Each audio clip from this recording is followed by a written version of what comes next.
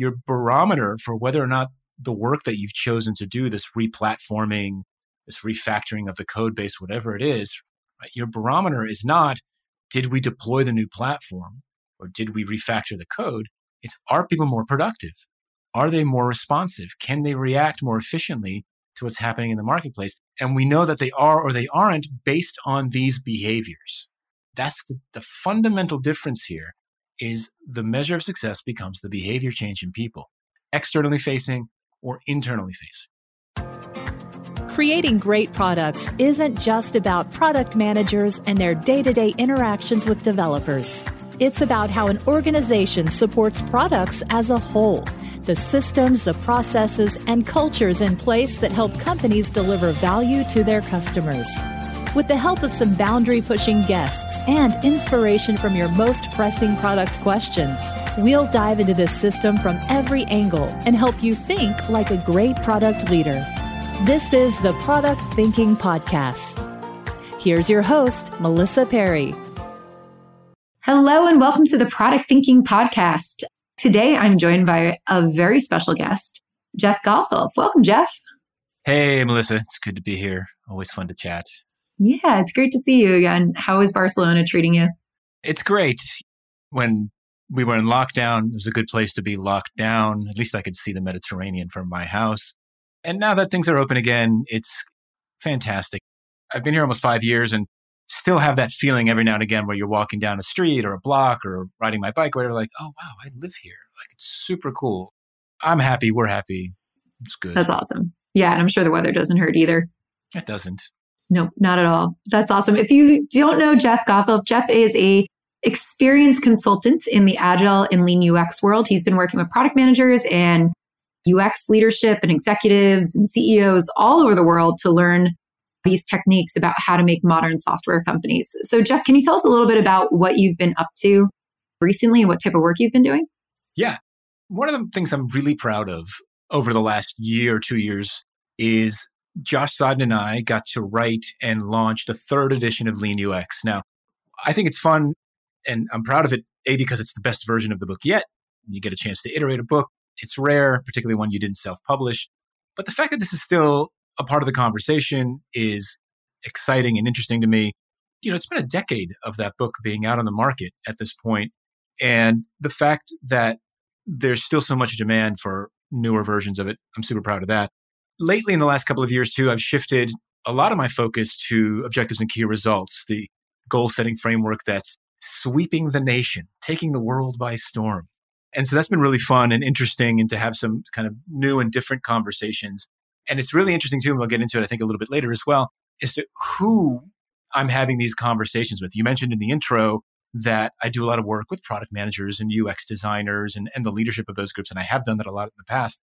The OKR conversation starts at a different place in the organization. It ends up with product and UX and tech and all those folks, but it always starts in a different place in the organization. So I'm doing a lot of that as well. And the best part of the last couple of years is I've transitioned my entire business online. And so I work from my home office. I don't travel for work anymore. And that's been personally and professionally transformational. It's a whole different way of living and doing work. And they've been really good business years. That's the best part of it, is that the business hasn't suffered and my personal life has benefited tremendously from this. So that's what I've been up to.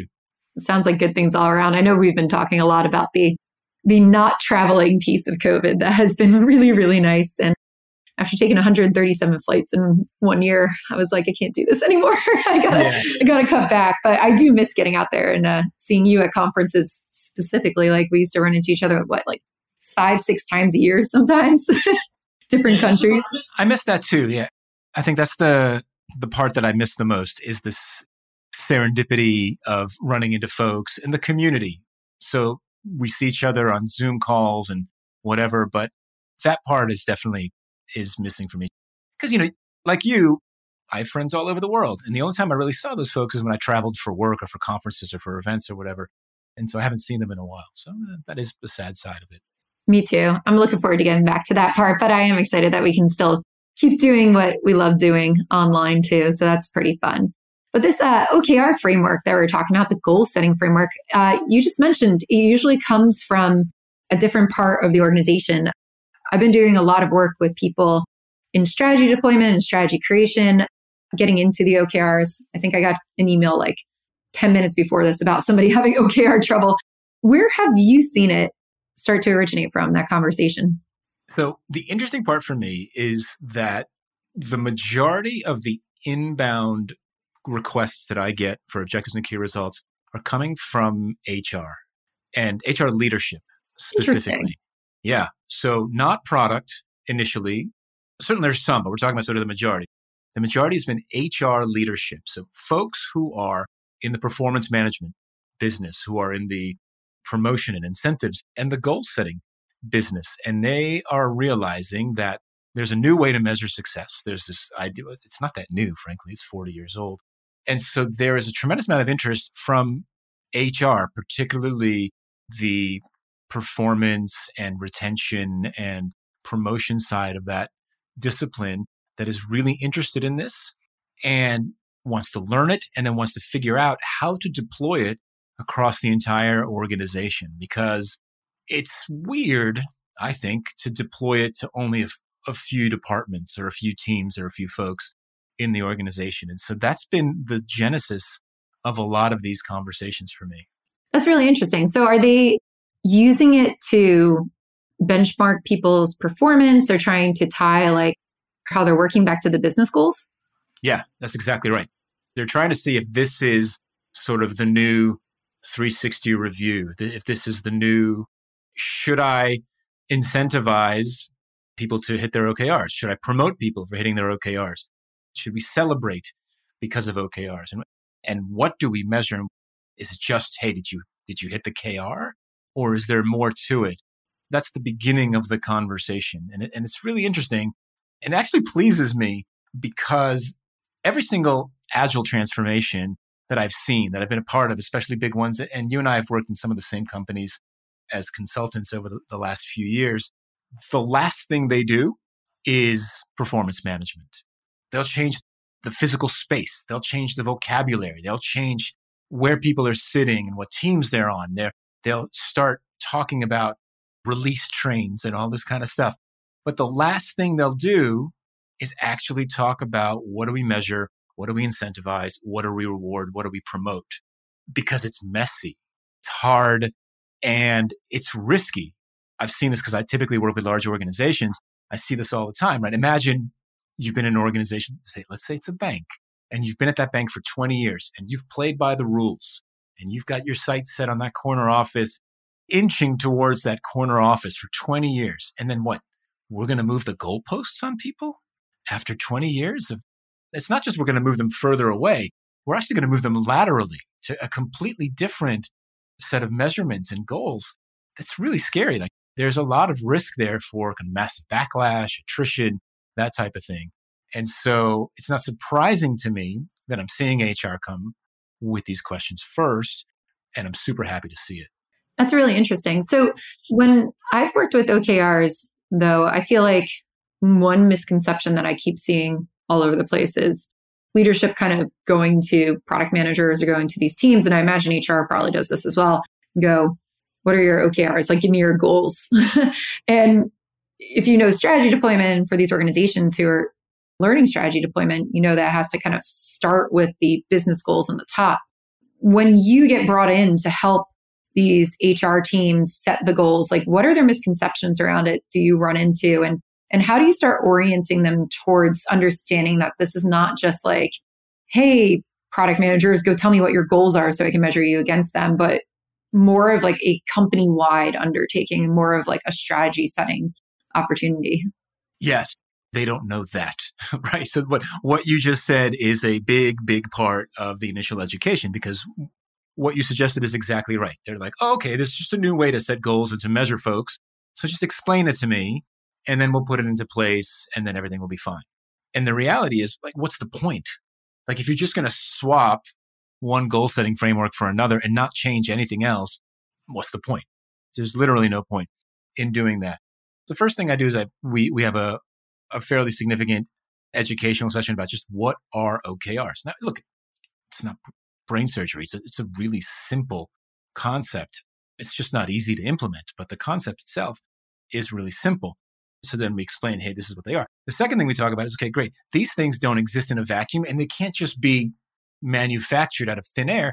They have to be derived from some kind of corporate strategy, product strategy, business unit strategy, right? Something so that has to exist, that has to be aligned across the organization or the business unit, and people have to know it before they can even think about how to come up with objectives and key results that make sense to achieve that particular strategy.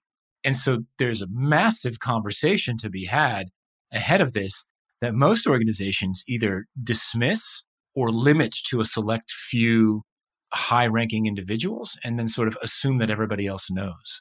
Yeah. So if you were to describe what is an objective and key result, like what's an OKR for your definition?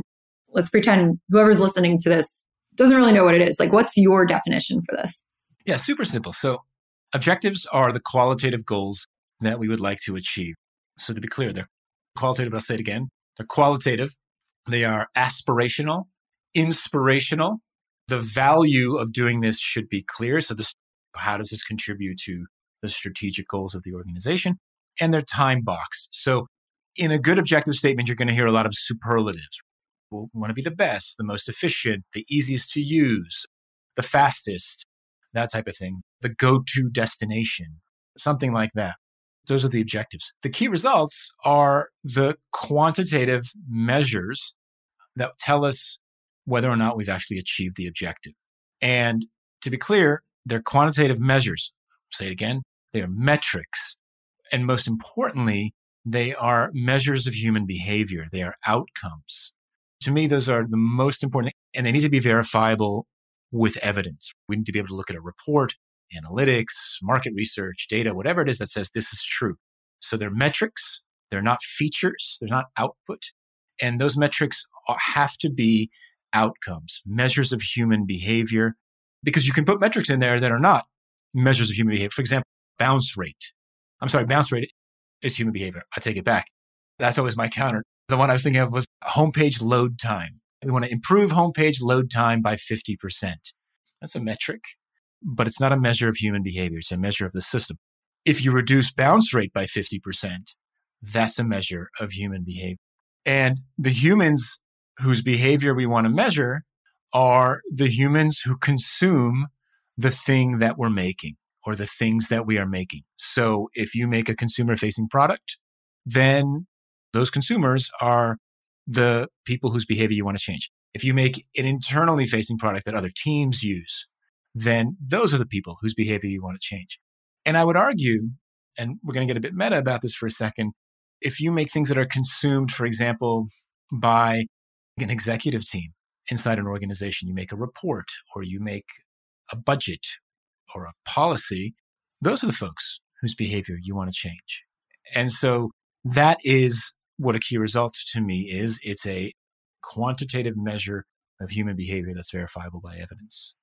So one place I see a lot of people struggle is around that qualitative side too. Like in the quantitative side, what you're saying makes total sense to me. And I think we can use a lot of our really great product metrics from it to show how people are interacting with it and adopting it. But where I see people struggle is that qualitative statement because they go, well, let's be the best checkout flow. What does that mean? Right? Like, what does the best mean? So how do you help people who want to put all those superlatives in there and like shove it with that stuff and make it kind of fluffy?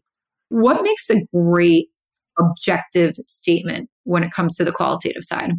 Yeah, so specificity, I think, is key. It's one of the things, if you've ever taken a class from me, you've heard that word from me, because inevitably, as folks kind of go through the process that I teach, they start off really big and they do stuff like you just said, like the best checkout process in the world. You're like, really? You want to be the best checkout process in the world? Let's be specific. What's happening right now? How can you make that more specific? So is it things like, hey, we want to be the easiest to use grocery delivery service in Spain, for example, something along those lines. So the more specific that you can be, and again, it really depends. We can talk about setting levels, right? But like this assumes that you are the team that's in charge of the entire application. You might say, look, we want to be the most efficient checkout process for grocery deliveries in Spain in 2022, something along those lines. That becomes really interesting because now you've actually made a bit more specific about just one portion of the user journey in there as well. And ideally, that's a part of the user journey that you and your team can influence as well. And so the more specific that you can be, the better the objective statement is. Yeah, I like that a lot. The specificity that really, I think, drives home what you're getting at. And you just mentioned the levels too, which is something I think that's really important about OKRs that a lot of people don't anticipate. I've seen a lot of teams have like every single person as their own OKR. Sometimes that happens. I find that every level sometimes gets their own OKRs, but then in some organizations, like these really large banks, there's like 27 levels of people. And then all of a sudden we have 27 levels of OKRs for our product. What's the right amount of levels? How do you think about like, where does an OKR span and how many should there be in an organization and what should it actually cover? Let's talk about it from a couple of different perspectives. So first of all, from a leveling perspective, we want to write, if you're in a position to write objectives and key results for your team, you want to write objectives and key results that your team can actually hit. So for example, let's say you're in charge of the authentication process, the authentication portion of the customer journey in your online grocery delivery app. You should not sign your team up for average order value metrics or something along those lines, right? Because that's not the part of the world that you control. So you want to set levels that your team can actually influence, right? So if you're in charge of authentication, you're going to focus on the authentication piece. You're going to focus on behaviors like successful authentications, number of support calls about authentication, number of password retrievals. Like those are the kinds of things you're going to sign up for because those are the things that you can directly influence, right? And the higher up in the organization you go, you might actually end up taking on an entire customer journey, an entire application, an entire business unit. It really depends on where you sit in the organization. Now, as you pointed out, particularly in large companies, you're going to have multiple layers. And so the question becomes, when does it become counterproductive to continue and slice and dice the OKRs until every person has it? Certainly, we don't want to go down to the individual person level. At the very worst, or the very lowest level we want to get down to, a team should know what their OKRs are. However, we then start to run the risk of hyperlocal optimization. I've experienced this myself throughout my career where a team will have a key result to hit and they're just blinders on, heads down, working towards optimizing that specific customer behavior, regardless of how that customer behavior impacts other things downstream from them, because their job is just to optimize this particular behavior. Meanwhile, they're adversely impacting their colleagues who are 2 or 3 steps down the customer journey. And so that's one of the biggest risks of slicing this down really, really small. I'll give you an example. I worked at the Ladders 1,000 years ago in New York City, and I worked on the product side of things. One of our main goals, it was a subscription service. One of our main goals was retention. One of our main key results was retaining our customers on a month-to-month basis. On the marketing side, the marketing folks had acquisition goals. And whenever the acquisition key result would start to drop a little bit, those folks had their go-to hammer, and their hammer was email marketing. And they would crank it up, and they would start sending hundreds and thousands of emails every week to get folks into the system and reminding them to use the system. It would murder retention. It would drive acquisition up, but they'd send it to existing customers as well. And so our retention numbers would be awful, but their acquisition numbers were great. So they're filling the top of the funnel and we're bleeding out the other end. But they didn't care because they were solely measured on that acquisition metric. We were being killed by our own colleagues. It was a real issue. And so when we kind of slice and dice our teams into too fine of slice, I guess, we run the risk of hyperlocal optimization and not being able to sort of see the forest for the trees. In those situations, one of the better tactics that I've seen over the years is to actually take a set of teams, 2, 3, 4, even 5 teams, depending on it, and giving them the same objective and key results set to hit, right? Now, what we've done in that situation is we have defined success for all 5 of those teams with the same terms. And so now they've got to self-organize. They've got to communicate. They've got to be transparent. They've got to share data. They've got to be proactive about, hey, we're doing this. And be like, yeah, you're doing that, but it's killing us over here, because they win or lose together. And so it's one of those things that you have to watch out for, and you have to nip in the bud very, very, very quickly, because it's, especially in large organizations, it's inevitable that it's going to happen as you start to kind of chop the customer journeys and the processes down to too fine of a slice. I had the same exact experience, Open Sky too, where our marketing team kept giving credits to people for their first purchase, and retention just like hit the ground. So definitely seen that happen before. And I like your idea of giving a couple teams the same type of metrics and key results. How do you kind of scope that, where everybody's kind of working towards the same ones? Like, how do you know, let me give a couple of these teams the same one rather than do it individually? Like, what types of problems in the organizations would drive you to do that? So again, I think this hyperlocal optimization that negatively impacts other teams is a clear sign that we've sliced too thin. I think that's the first thing. Again, as you know, there's no one size fits all answer to this kind of stuff, but I think there's some common sense to be taken. Like, should we really divide the sign-in process into signing in for one team, password retrieval for another team, customer support for a third? Like, in other words, there's some common sense that has to be taken into account in these situations that says, look, this is the atomic unit of the customer journey, and we are not going to break it down any further. I don't know what the rule of thumb here is, but I think there's some common sense that comes into that. Yeah, it sounds almost like breaking it down into like a job to be done level, or some kind of bound by a feature level, instead of getting into the absolute component parts of it, which makes sense because it's really that feature and that piece driving the metric forward, right? It's not like the individual component of the API that does login that's going to make login successful. It's like the whole login piece usually has to contribute towards that. So that makes a lot of sense to me. With the OKRs too, like we've been talking a lot about the team level OKRs, but as we started talking about at the beginning, a lot of this comes from the executives and from figuring out like your business strategy and what's going on that way. What makes a good high level OKR at the executive level? And what's kind of the scope that we should be thinking about if we're an executive versus a product leader, to make sure that when we get down to the team level, it's not so pigeonholed where they can't actually make any experiments for themselves, or they can't really figure out what solution they should be building? So as a rule of thumb, and I know this contradicts measure what matters, we don't put output in our key results. I want to talk about that for just a second, and then I'll answer your actual question. The reason why we don't put outputs in key results is because the moment that you put an output in your key result, you're back to fixed time, fixed scope initiatives. You're saying, hey, we want to be the most efficient checkout process in online grocery ordering in Spain. Terrific. And then the key result is we'll implement one-click ordering by Thursday, right? There's no room for experimentation. There's no room for diversion. You've assumed that this is going to work. You've assumed that this is what your customers want. You've assumed a certain way of developing it. You're going to ship it by a certain date, and you're going to move on to something else, right? At which point, we've added no value by switching your goal setting framework to OKRs. It's completely moot at this point. You're just saying, look, it's the same thing as waterfall development. We're going to build this. We're going to get it done by this date. You did it. Yes. You didn't do it. Sorry. Right? That type of thing. So that's really important to remember that. If you're starting to find output in your key results, it breaks the process. Now, coming back to your other question. So what makes for a good executive level OKR statement?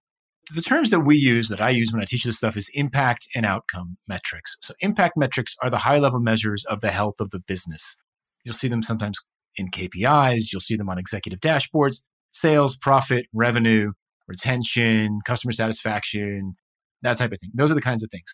I would expect to see those kinds of metrics in an executive key objective and key results statements. For example, let's say there's a strategic objective to expand into North America.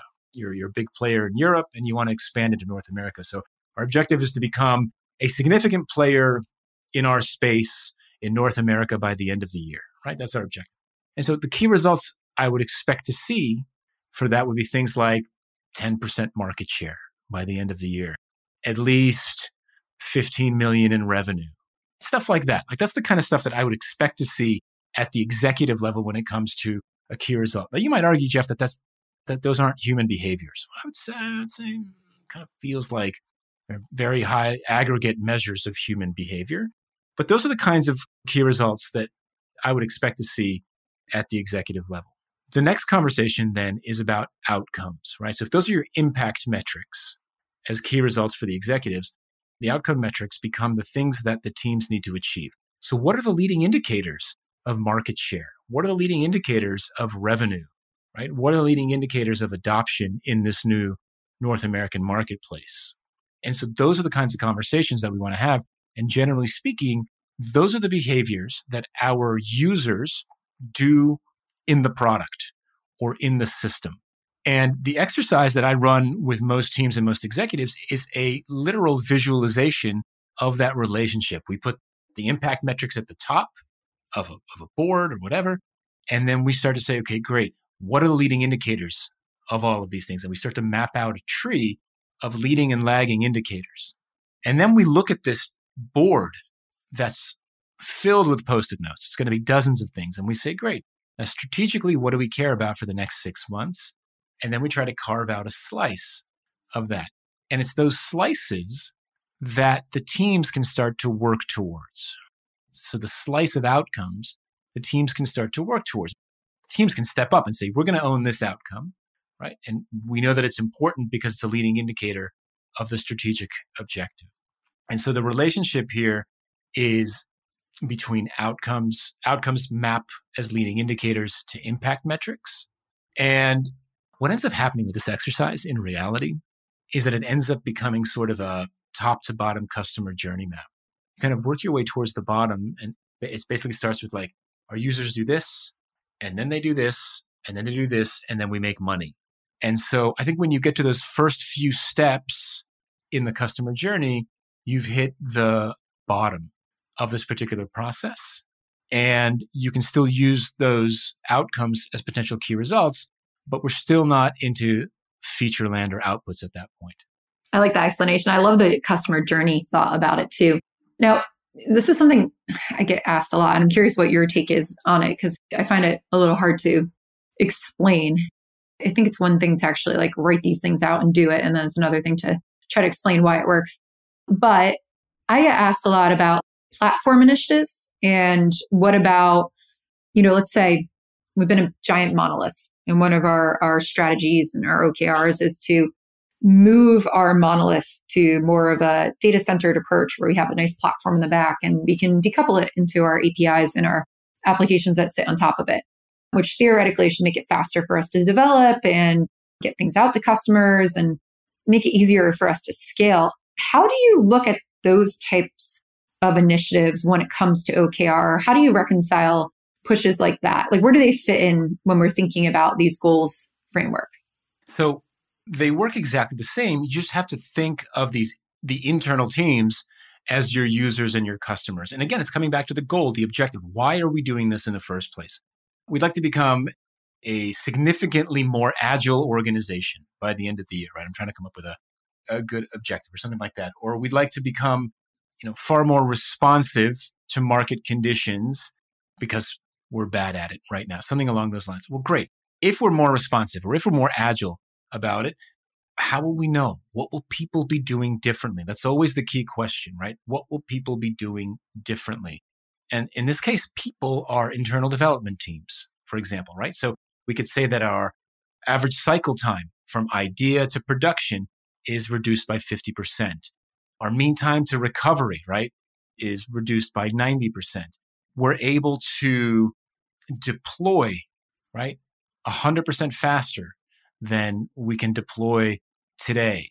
Something along those lines. Are you looking for those kinds of internal metrics that indicate that the work that you're doing is actually making the organization more agile, more responsive, more able to react to changing market conditions? Your barometer for whether or not the work that you've chosen to do, this replatforming, this refactoring of the code base, whatever it is, right? Your barometer is not, did we deploy the new platform or did we refactor the code? It's, are people more productive? Are they more responsive? Can they react more efficiently to what's happening in the marketplace. And we know that they are or they aren't based on these behaviors. That's the fundamental difference here is the measure of success becomes the behavior change in people, externally facing or internally facing. I'll tell you a story. It's related to this question, and it's from a mutual client that you and I shared a long time ago. We'll call them Big American Bank, right? Big American Bank had a very enlightened executive who used to work there. And this platform team came to this enlightened executive at Big American Bank, and they said, look, the platform that this team was in charge of rehabilitated defaulted credit card users. So if you defaulted on your credit card, this was the system that sort of rehabbed you and got you back into the system. So this was an important system, but it was old and it was clunky. And so the team that was in charge of this came to the enlightened executive and they said to her, we need to re-platform this, do basically a lift and shift. We're going to pick this up off this platform, put all these features down on a new platform. And it's going to take 2 years and cost $20 million. And the enlightened executive looked at the team and she said to them, she said, that's great. I'm going to give you 6 months and $5 million. Show me value, right? Show me value after 5 million in 6 months, and I'll give you another 5 million and another 6 months. The fundamental difference here is that they came at this with like, here's all the work we need to do. We've estimated it out, right? It's going to be spot on, I'm sure, their assessment. And we've estimated this time frame, which will be spot on as well. And it's going to take 2 years and 20 million. And she said, look, that's fine. I believe you, right? I want to see value sooner than that. So, and it blew their mind because it got them thinking completely differently about the work that they were about to do, right? They had to go and do discovery work to figure out, do we actually need 100% of the features from the old system? Which of those features do we actually not need at all? Which ones do we need to port over first to start showing value? And these are the kinds of conversations that when you work in a waterfall, prescriptive sort of go build me these things by Thursday and make them blue approach to product development, you don't ask these questions. And so whether it's external users or internal users, you've got to start asking those types of questions first. Yeah, I think that's so important. I love the time to value conversation that they're having there. It makes you really think.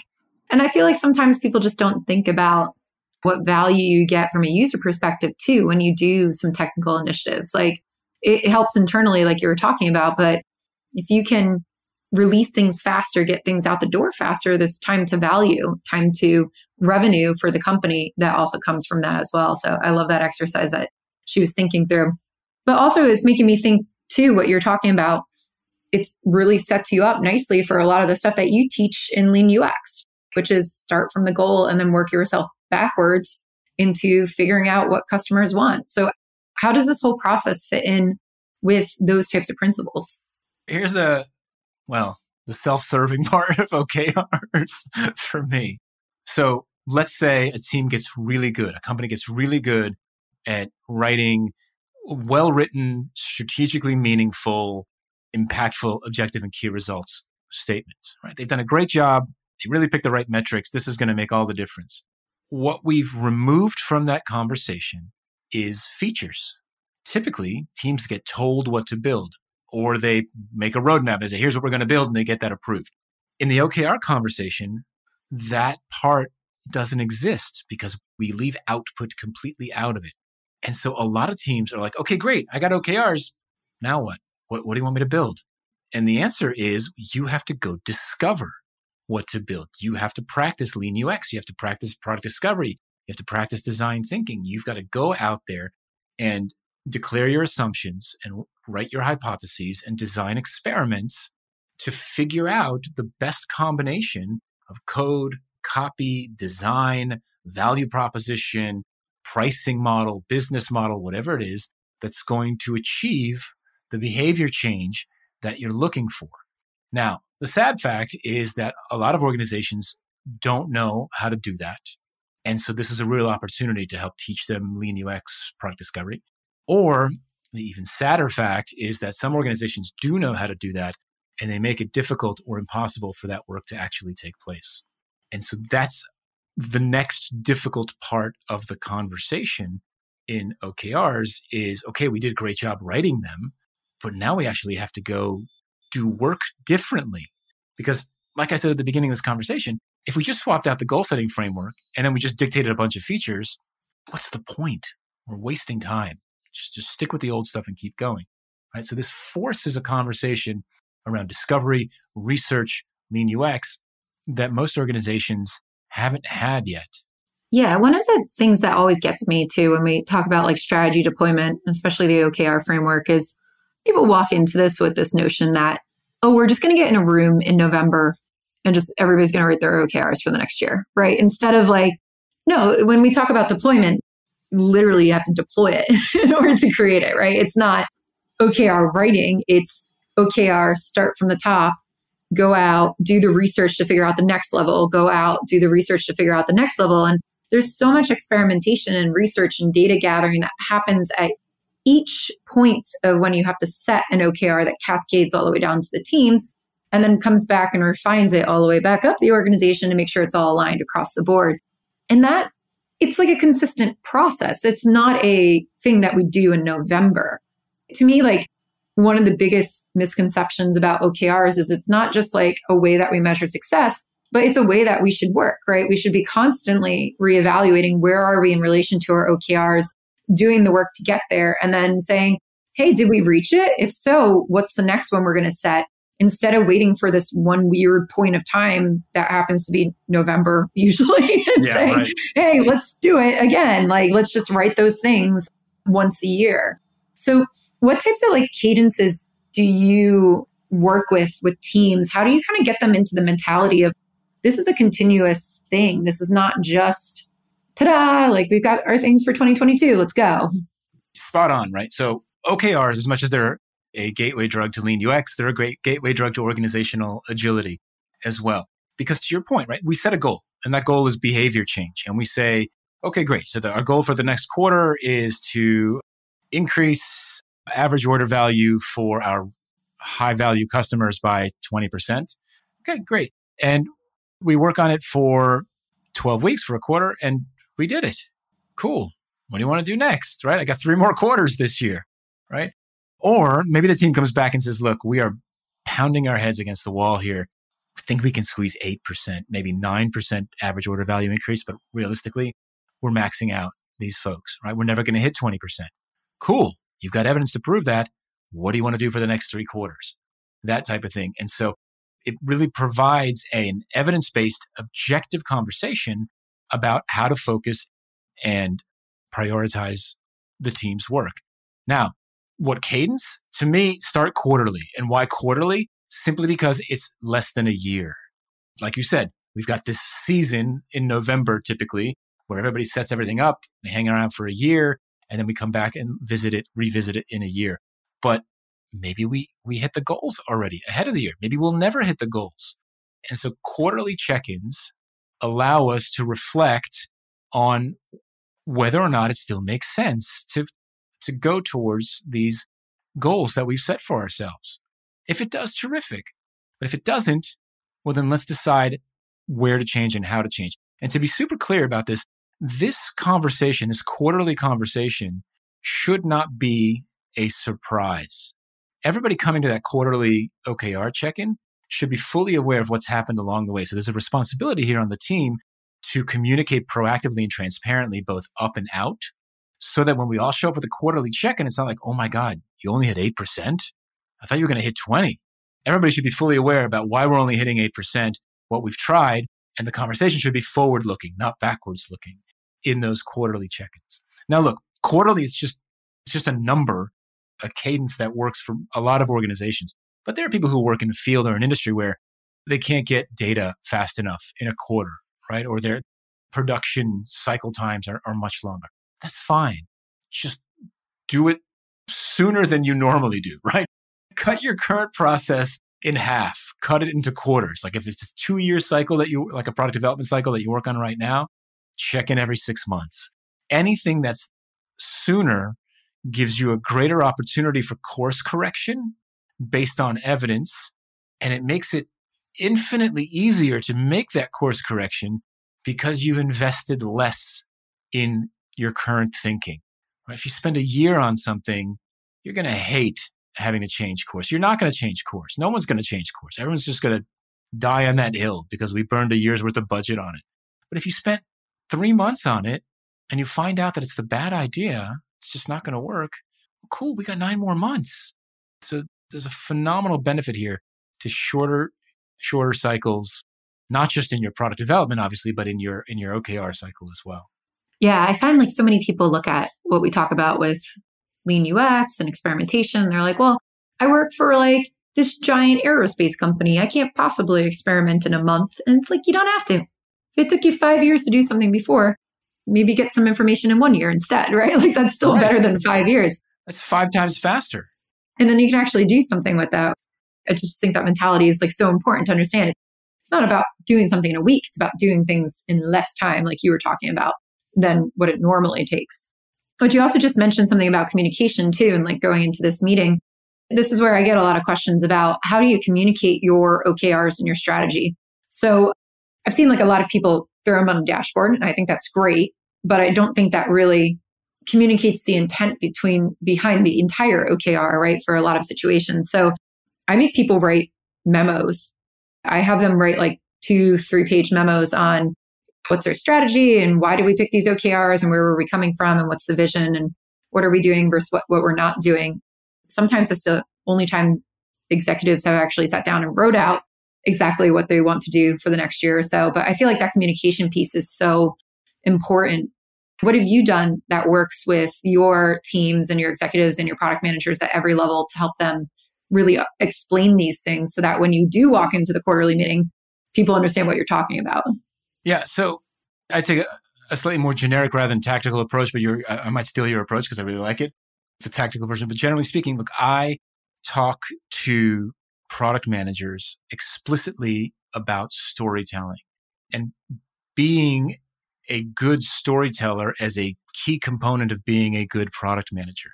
The overwhelming majority of product managers lead without authority, have to bring people along with them on a vision that either they've come up with or that they've built together with a team. And why should I go with you? Why should I believe in these goals? Why did you choose these behaviors as the ones that we focus on? If you can tell a concise and compelling story that ties in the strategy, user data, the reason why you chose these, and the benefits that you think we'll achieve if we hit these goals, to me, that can become an extremely compelling part of the conversation. And it takes practice, and it takes discipline, and it takes work, frankly. Like you have to go do the research, right? You can't just say, oh, these 3 look good, and let's just do these KRs, right? You've really got to make a compelling case for the problem that we're seeing. So in Lean UX, we always start with the problem statement, right? What's the problem statement that we're trying to solve? That's a great way to start the conversation. What we've observed over the last 6 months is that people sign up for the service, they place one order for grocery deliveries, and then we never see them again. That's a problem for us because our cost per acquisition is $15 per user, right? And if they don't buy at least $15 worth of stuff on their first order, we're losing money on every one of these folks. And this is 75% of our user base. In other words, like this is becoming a good story, right? You're coming along. You're like, okay, this is worth solving, right? This is fundamental to the business. And so if you can tell a compelling story, you can sell the OKRs to your team, your executives, your stakeholders, whoever's paying attention to it in a way that motivates them to help you achieve them. So storytelling, absolutely the key to all of this. Yeah, I think that's probably one of the most important tools for a product manager, and using the data to make it colorful and to really bring it to life, absolutely key for explaining your strategy and what you should be doing as a product manager and why you should be doing it. And we always love to talk about like bringing developers on the journey and, making your team psyched about it. A lot of product managers out there asking about like, how do I get my developers on board with this? How do I get my stakeholders on board with it? And I think your advice is absolutely key for hitting on that, for really making sure that people come along with you on that journey. So this has been fantastic, Jeff. Thank you so much for sharing all of your OKR advice with us. If people want to learn more about OKRs and your work and Lean UX and everything, where can they go to read more about it? So the best place you can go is jeffgothelf.com, your source for all things Jeff Gothelf. I write a blog there. I write a weekly blog. The overwhelming majority of the topics in the last couple of years have been OKRs. And you can always please connect with me on LinkedIn, very active on there, as well. And you'll find links to blog posts and my OKR course and everything else on there. So just go to my website. I'd love to see you there. Great. Well, thank you so much for joining us, Jeff. And thank you all for listening to this podcast. If you enjoyed this podcast, please subscribe to the Product Thinking Podcast so you get a new one in your inbox every Wednesday. We'll have some more great guests, and we will see you next Wednesday.